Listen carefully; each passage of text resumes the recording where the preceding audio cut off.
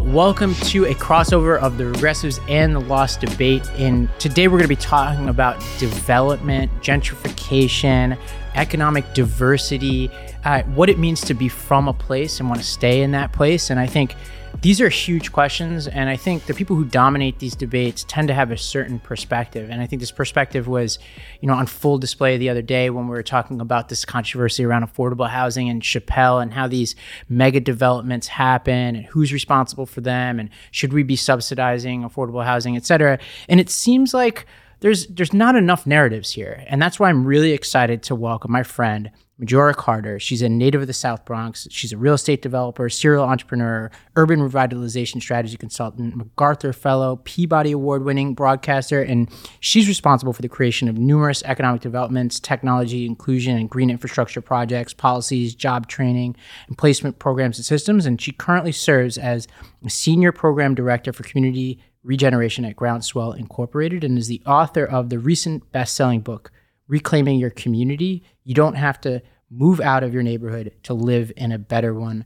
Majora, it's great to have you here. Thank you. She sounds so awesome. She is. And you know what, Majora, we were just joking about this off camera. The last time I saw you was months before the pandemic. I took a group of people up to your neighborhood, which is Hunts Point in the South Bronx. Paint the picture for us of what that neighborhood is, like the South Bronx and Hunts Point, like the history and where we are right now. Sure. I mean, the history, we are the birthplace of hip hop, actually the birthplace of salsa. But we were often known as... salsa and hip hop? Yes. Wow. There you go. You learn something new every day. It's literally within walking distance of the house I grew up in. Within dancing distance. Yeah, literally. Yeah. There you go. We sometimes do that. But when I was coming up, it was more known as sort of like the poster child of urban blight. And, from urban renewal, to just the disinvestment that happened within financial sectors that really made its place in those communities where arson, landlords were torching their buildings for arson because there was no kind of money with to get the insurance? Yeah, literally. Like there was no investment in those communities. You couldn't get a mortgage.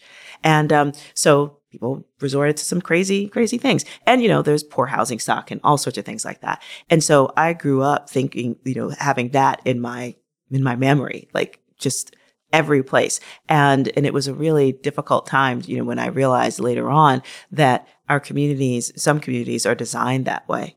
Literally. And we call them low status communities because those are the type of places in our country where inequality is simply assumed. Whether it's a inner city or whether it's a Native American reservation, whether it's a, all white former coal mining town or a Rust Belt town where there was industry but isn't anymore. Those are the places where it's like we're taught to measure success by how far we get away from those communities. And that's what I was responding to. And one thing that I thought was really cool, and I think this is how I even came across your name a decade plus ago, was you gave a TED Talk about, among the many things on your resume, is that you created a park. Mm-hmm. So tell us that story. Sure. So I'd come back to my neighborhood after fleeing it using education to get out as it was expected for a kid from my community to do if they had like a brain or whatever. It was just like measure success by how far you get away. Yeah. And stay away. And stay away. Right? Absolutely. Yeah. So I'd come back and because I needed a cheap place to stay, which was my parents' house, my old bedroom. And as I went to graduate school, and it was all about, and I'd learned that our city and state were planning on building a huge waste facility on our waterfront, but we already handled an enormous amount of the city's waste. And it was like one of those like literally light bulb moments that happened. And I was just like, because I had some education and some distance, I was literally able to see that what was happening in my community and communities like it all over the country was because we were a poor community of color and thus politically vulnerable. Mm. And that's when I thought I could do something about it or not. And so, but I chose to stay. And I ended up, we were definitely advocating, for a more sustainable solid waste management plan. But I was also, frankly, an artist at heart and was just like, people need to be fighting for something and not just against it. Yeah. And so I thought, how do we change the landscape of our community so that people are seeing something that's inspiring to them, that's making them want to appreciate where they are. And, there was a small grant program through the U.S. Forest Service for threatened urban rivers. And I was like, we should apply. And we did. And we got this little $10,000 seed grant to do some restoration along the Bronx River. And it became what is now a national award-winning park for excellence in urban design, and it really was a tremendous it's beautiful. place. What do we call it? What's the name? Hunts Point Riverside Park. It's amazing. Yeah. And it's a good date spot. Take people up there and then go to the Boogie Down Cafe. So, and you have not just created a park, but you've actually built some businesses in your community. And how did you make that transition? I like to think that it was actually part of the same trajectory, because I'm all about talent retention, community development, which is one, it's how do you develop your community, but doing it from the lens of you recognizing there's talent within your community that, prior to the way that people view those neighborhoods, we're kind of expecting brain drain, the talented ones, whether academically or artistically or athletically, we're expecting them to leave, as opposed to giving them reasons to stay and invest themselves and, and also be inspirations to others.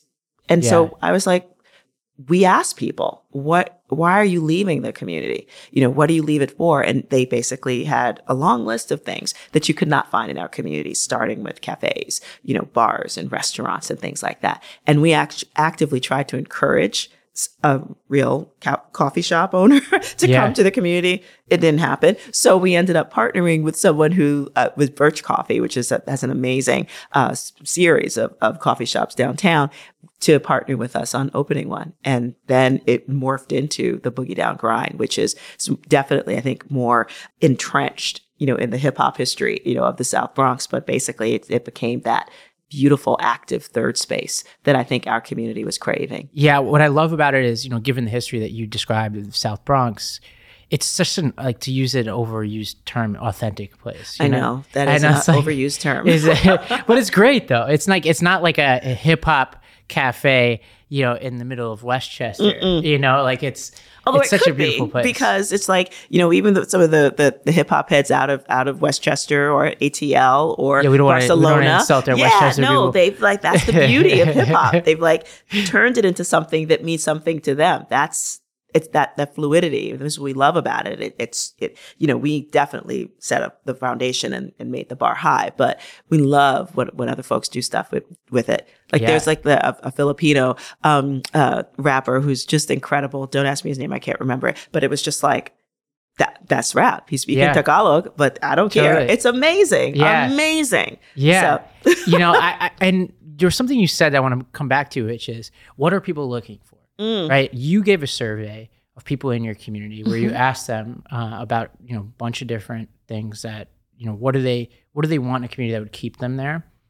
And I think you had some counterintuitive findings, maybe not counterintuitive to you, but I think to this sort of consensus about what we should be incentivizing within communities like yours. Well, it wasn't counterintuitive to me. I kind of knew what it was going to say when it came out. What it was counterintuitive was what the nonprofit industrial complex often says about communities like ours, because they sort of tended to treat our communities as if poverty was sort of like our natural state of being. Almost it's a cultural attribute. And you saw it in the type of development that happened there and the type of services that were always in those communities. Yeah. And we were like, I don't think this is the case. Yeah. People literally and you could follow what people love by where they spend their money, where they spend their time. Yeah. And so we were like, they're not spending their money or their time here, regardless of how little or how much they have. Yeah. So it's and because of that, our communities are actually literally losing, just the, not just the economic spending power, of folks that could circle through, the economy, but it's also losing just those beautiful day-to-day examples of success and what, and community building. And it was why are we doing this? Yeah. And so when they said, that we want cafes and restaurants and cool things like that, where I can see other folks and be seen, we were like, oh. And what didn't show up on the list? Oh, what didn't show up on the list were the things that were readily available, within our community. Everything from, more health clinics and, community centers, or things like, people didn't like the fact that there was litter, just none of these things. And they were like, no, we don't need that. Yeah, and what you're not saying, let's not have health clinics, but what you're saying is that's the conversation, right? Is let's build another beautiful community center. And what you were finding out is hey, that's fine. Build the community center, whatever. But we need more than that. Yes, and we need a different emphasis. And I think part of what you faced is, as a person who's trying to spur both entrepreneurship within your community and what you call economic diversity, that not everybody within that nonprofit industrial complex are happy about that. And it's not rewarded in the same way that, like, let's say, like, you really marshaled all the, like, the community, like the way you were treated, for instance, with the park is probably going to be different than you trying to, like, really get your hands dirty and getting, like, real development happening within your community and convincing other people to do that, right? Well, even with the park early on, it was, it wasn't all sunshine and lollipops either. I mean, there were, people, many folks within the nonprofit world and the social justice world were just like, we've got real problems. We've got, education, we need to deal with tenants' rights and health. And I'm just like, yes. And we don't have any place to hang out and play. Right. Yeah. So I'm not saying don't do that. I'm saying, can we do this too? And it was wonderful, which I learned how wonderful it was, is even though they didn't help, they didn't they attack. Celebrated it later on. They celebrated it later on, and they didn't attack while I was doing it. Yeah. So, and then they claimed it as theirs. And I'm just like, that's great. What? That's a sign of progress, I guess. Exactly. I take it. But yeah, other things were just, there were definitely like full frontal attacks. Well, give us a little bit of an architecture of the nonprofit industrial complex. Like, who are the different players? What are their incentives? And where might they have things wrong? Yeah. So I think the nonprofit industrial complex is just like any other industrial complex. I mean, we sort of borrowed it from, the military industrial complex, where it's a mechanism that exists to perpetuate itself. So you start wars, so to sell. Ammunition and the rest of it. The same thing with the nonprofit industrial problem complex. If there are problems, you don't really want them solved, because, then what would philanthropy, what would, the social justice and other nonprofit organizations do if you actually did what they say they did, which is like, we want to work ourselves out of jobs. And I'm like, y'all still have jobs, but the problems are still here. So come on, guys. It's like billions and billions of dollars, go to these same problems, yet they've not changed. And as a matter of fact, some of them have gotten worse, from health outcomes, education, justice issues, the whole shebang. Right. So I'm like, can we try something? Let's just try something else. Yeah. And that hasn't been met with open arms. What would you say that big tension is that you face? Like when you were to pick one issue, or maybe if it's one example of some project you've worked on that I think illustrates that tension the best. Oh gosh. I mean, I could say a number of them, but, definitely opening up a cafe, as a way to, support the development of, an entrepreneurial spirit, celebrated third spaces that are neither work nor home, that actively build community and, create more, of a stickiness for people in our community to sort of see themselves and support each other. It was different than your typical kind of, let's build a community center and put on a show. Yeah. Or set up, more and more health clinics so that, we can manage the lifestyle related issues that people are dealing with, versus dealing with what are some of the issues around actually being in a community that, is oftentimes devoid of the kind of local economic development, the kind of public spaces that actually make people feel like their neighborhood is where they need to be, and actually helps boost their, not just economic, but their mental health as well. So why don't we do that? And I also remember when we were walking down, I think it was your street, you were telling me a story about this, you were pushing to get some kind of, I think it might even have been a rezoning to allow for I think some kind of secondary rental market or something within people's homes. You remember what I'm talking about? Yeah. No, yes. Yeah, what happened there? Because I remember being puzzled by the response that you got. Oh, yeah.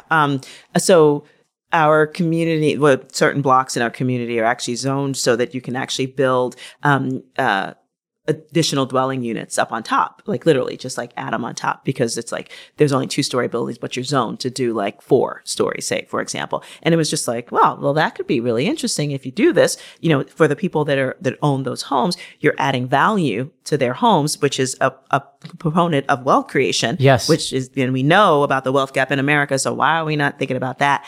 And, but instead it was just kind of met by some of them anyway, as this seditious thing where it was just that's just going to mean gentrification. I was I don't understand how it means gentrification when, most of the people who own these buildings live in them Yes. and are from this community. But that's like the twisted thing about, and I think there's the like sort of like the, the nonprofit industrial complex kind of like does this, which I think on some level is just sort of related to the way that frankly white supremacist thinking actually is like come into everything in this country and I think it relates to poverty as well, wherein, communities are only supposed to behave a certain way. So when we start talking about things like money and wealth generation, it's just like, that's not what we do. Like, who says that? Yeah. I mean, and it's often the progressives who are beating that drum the worst. God, they are the worst. They're the amazing. Absolute worst. So tell me a little bit about this, like how you think of gentrification, because it's not how most people talk about it.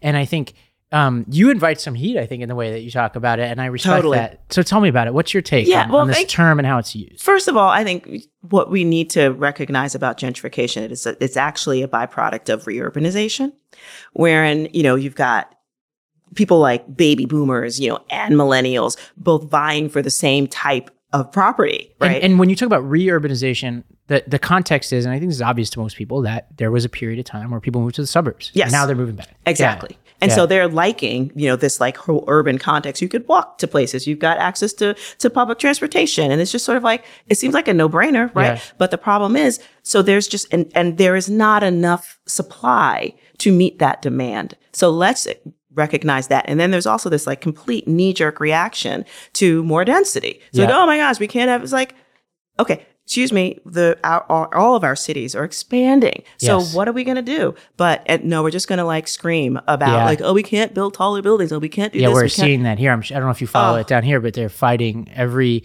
development is not good enough. Nothing. And the thing is, what they do is they never say they're against all density.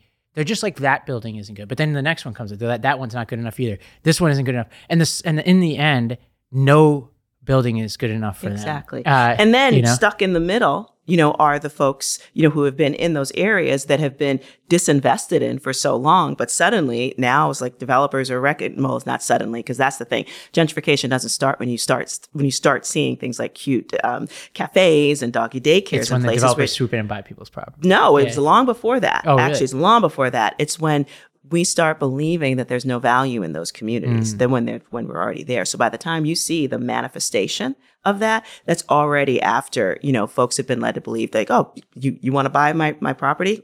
Fine, I'll sell it to you because I think this is a crappy neighborhood. Right. Whereas that gets to your vision, right? Yep. Like you have to, I think we use traditional statistics that are important, like life expectancy, educational statistics, and all that. And I'm as much of a believer in those statistics as possible.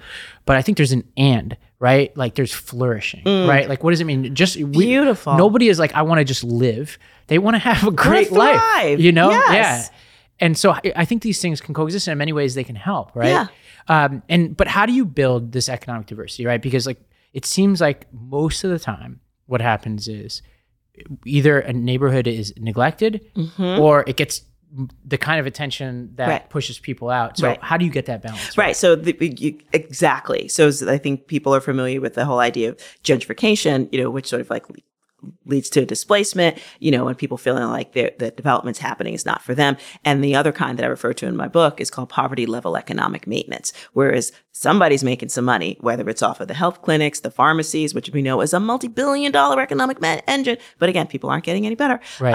Affordable, quote unquote, affordable housing, especially for very low income people, developers make an enormous amount of money through developer fees on it. They're not doing it out of the kindness of their hearts. Right. And so you have poverty level economic maintenance, you've got gentrification, and I think there's something in the middle. Yeah. And that's our talent retention strategy, which is number one, acknowledging that there's always, we've never been devoid of talent, coming up from our communities. We've had a problem with keeping it and keeping everything that's associated with actually building economic, I think spiritual, emotional, and as well as just like that kind of community well-being where people feel like, whoa, I live in a pretty cool place. Like, look who's here. Look who I'm inspiring. It's just, and we need to see more of that. And that's why we've worked on the kind of economic developments that really help people see that in themselves, because we want it to reflect back on them and show like, actually, y'all are making the community what it is. And a part of it is goes beyond any one project, right? It's attitudinal.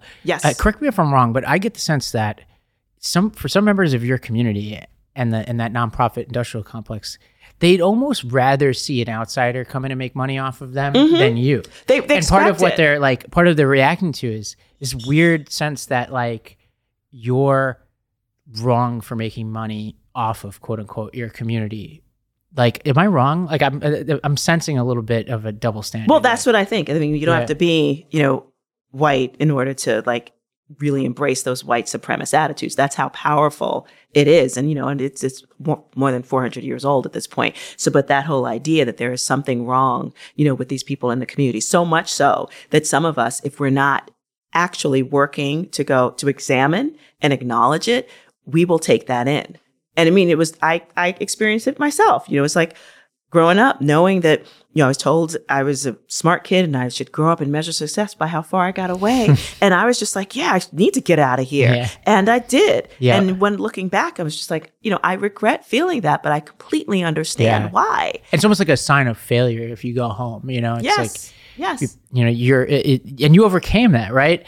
And what I find interesting also is that you have a different perspective on affordable housing.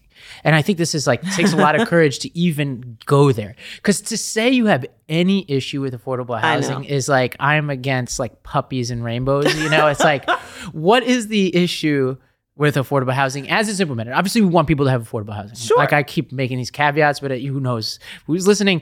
Like, but the way it's implemented, tell us about it. I think we need to have a range of affordability for lots of different types of folks within our communities because, but the words of affordable housing basically uses code for like the lowest income people. However, when you see, those, and it's very highly subsidized almost always, because again, people would not be doing it if they weren't making money off of it. So again, people need to understand that, and most don't. They just don't. So, and that's a problem.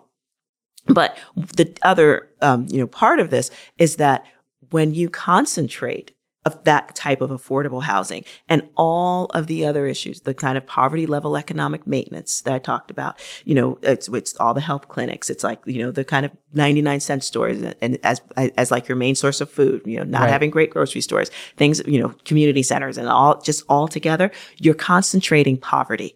And when you concentrate poverty, you concentrate all of the other issues that the nonprofit industrial complex and the government says we're trying to deal with, from low educational attainment to worse health outcomes to higher rates of folks being involved in the justice system and their families being affected by it. Those are just stats. That is data that I can point to any place in this country and show that. But instead, it's like, oh my gosh, she's like, punching above her weight. She's like trying to be somebody she's not supposed to be. And I'm like, you know what? I am being exactly who I'm supposed to be. Thank you very much. Yes.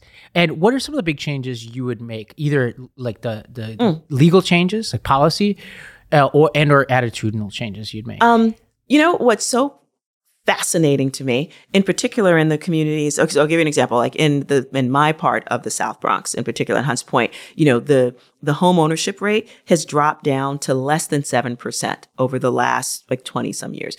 Almost all of those sales have been to predatory speculators. So the families that sold their home, and there are horror stories about like how little people sold their homes for because they didn't understand the value. And I know this is happening all over the country where, predatory speculators, which are just not even an inch above like slugs, if you ask me, are fully take advantage of the fact that many people don't understand the value of their property. And, all of the governments and all the county seats and wherever those areas are, let those type of often six-figure financial transactions, or should have been six-figure financial transactions, just pass muster through the Department of Finance without like a word. But what effectively is happening is that those families lose any hope, any opportunity to create and continue to generate wealth for their families. Can I make an observation? I could be wrong about this, but it seems like there's a group of people who kind of fall through the cracks within the system. It's like either like the extra wealthy, they do fine in our system. They run shit. Yeah. And then the really poor people, not well off, but there's such a focus of the political system on them. Yep. And then you have these people who have a little bit of wealth that, I'm not claiming that poor people have it great. I'm just saying like there's this next level above them Yeah. that get totally neglected within the system. Completely. You know? Yeah. So the fact that there's like no, like a public defender for that, if you are committed or accused of committing a crime, there will be a public defender to make sure that you understand your rights and everything else. When you sell a house to a predatory speculator who probably got it from you because you didn't know what you had, 100%. because you've not been given an opportunity to even learn that. Yeah. Nobody cares. Yeah. And I'm like, so we're actually advocating for a public real estate defender, in those communities. Oh, amazing. Because, we'll see how that goes, but, wish us luck. Yeah. And, but you're right, for I talk about it in the book at one point, like there was somebody who was running for the council, the Congress seat, up in the Bronx. And, I got, I'm a prime voter. So it's like, I'm on all those lists. And, so I got a call from somebody working on a team. And so I asked, I was like, so how are you going to be supporting, homeowners, the few that are left in these communities to make sure that they can stay? Yeah. And this person literally yelled at me. No, the candidate? Or their team. So by association. I might know this candidate. Yeah. And probably. Yeah. Yelled at me, well, what about the poor people? Mm-hmm. And I was like, yeah, it sounds right. Sounds like sounds like the progressives I know. It's like, and then they wonder why people go running in open arms to candidates who suck on the other side. Because what's their? At least they suck. I know. I'm not they even just sure don't about that. feel like they don't feel now.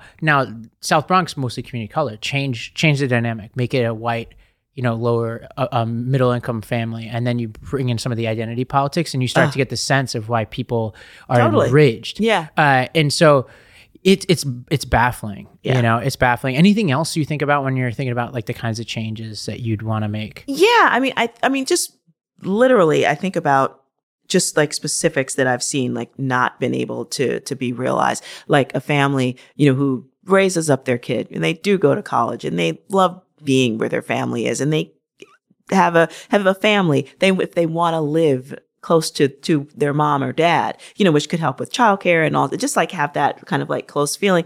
We're not creating housing for them. Yeah, because it's just like, no, it's like if they're just doing okay. Yeah. If they're like, let's say, for example, much of the housing in the South Bronx is not being built for like, a family that, has at the head of it, say, a teacher, and a city worker. Well, because they're maxed out of affordable housing, right? Exactly. So they go above make the too much cap. money. Yeah, they make too much money for affordable housing and not enough to afford the new stuff that's being created. And not that there is any new stuff even being created. Really, I know. But, and that's just the thing. It's like, can we just look at that and go, like, what would actually be the kind of thing that could strengthen, especially the communities that we know are struggling right now. Right. And, some affordable housing for different economic levels, because we tend to forget that there are people in our communities who actually are not destitute. Right.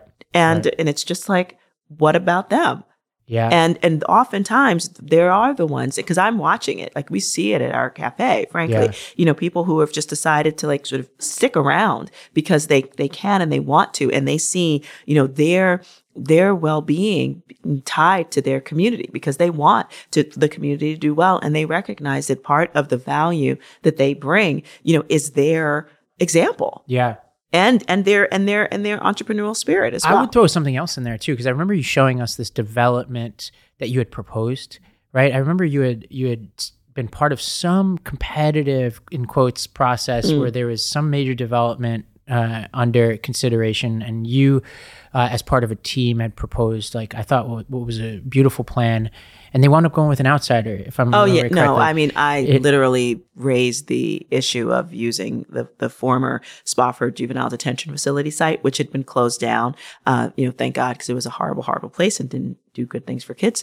But it was a vacant 5-acre plot of land. And I remember Spofford. Now I'm thinking as a kid, they used to threaten, that was the threat. You're going to Spofford. Totally. I remember that now. Exactly. A lot of teachers. A lot of teachers did that. Yeah. So it was sort of crazy. And when it closed, under the Bloomberg administration, like I went to them and was just like, we can do like mixed income housing and mixed use commercial development there, but it was to the de Blasio administration. They decided he's the mascot of some of these dynamics. Okay, whatever. But anyway, but they decided to finally actually do a proposal, to get people to solicit information about it. And I actually built this incredible team because I was like, make full use of this crazy idea. You have talent retention and mixed income housing and mixed use commercial development in a place like Hunts Point, which has been known, as the poorest congressional district in the country. And after a while, it's like, come on, it's really, I'm a little tired of that. I think most of us are, but a lot of other folks were just like, that's not the way I want to be described all the time. And so we built this incredible project, or rather a proposal, 1,200 units of mixed income housing, including 100 units of home ownership for low income people to get them in the door. We had about 200,000 square feet proposed for commercial and light manufacturing and cultural and all sorts of cool space. And the idea, was like 80,000 square feet was from light manufacturing, which was like, and we were recruiting businesses that wanted to settle. Which, what a great place for that, by the way, because it's so accessible to so many places over there. 800 jobs we would have had. And the city ended up doing what they normally do, and it was like we had a really beautifully diverse team. We had more women and minority. For those who don't really follow it, though, what does the normally do look like? What is that? Normally do? So again, this will give you an example. So because we value diversity, we had women, minority-owned firms, as well as 2 white a lot of people teams. Local. People. Definitely. Yeah. And I mean, I was definitely the most local out of everybody because there aren't that many developers like coming from the South Bronx. I'm trying to like promote more. Yeah. And then there was, but the team, of course, that won was led by 2 white men. Yeah. And what wound up going up? What did they put there? Mostly just they would call it mixed income, but it was not a mixed income. It's a low income housing project. And initially when it won, and this is what was so ridiculous, they actually made up businesses. Like they did not exist, but except on paper. Yeah. And it was just like, you've got to be kidding. But they still won. And there was a big health clinic and there was lots of community centers and like a tiny sliver of commercial development.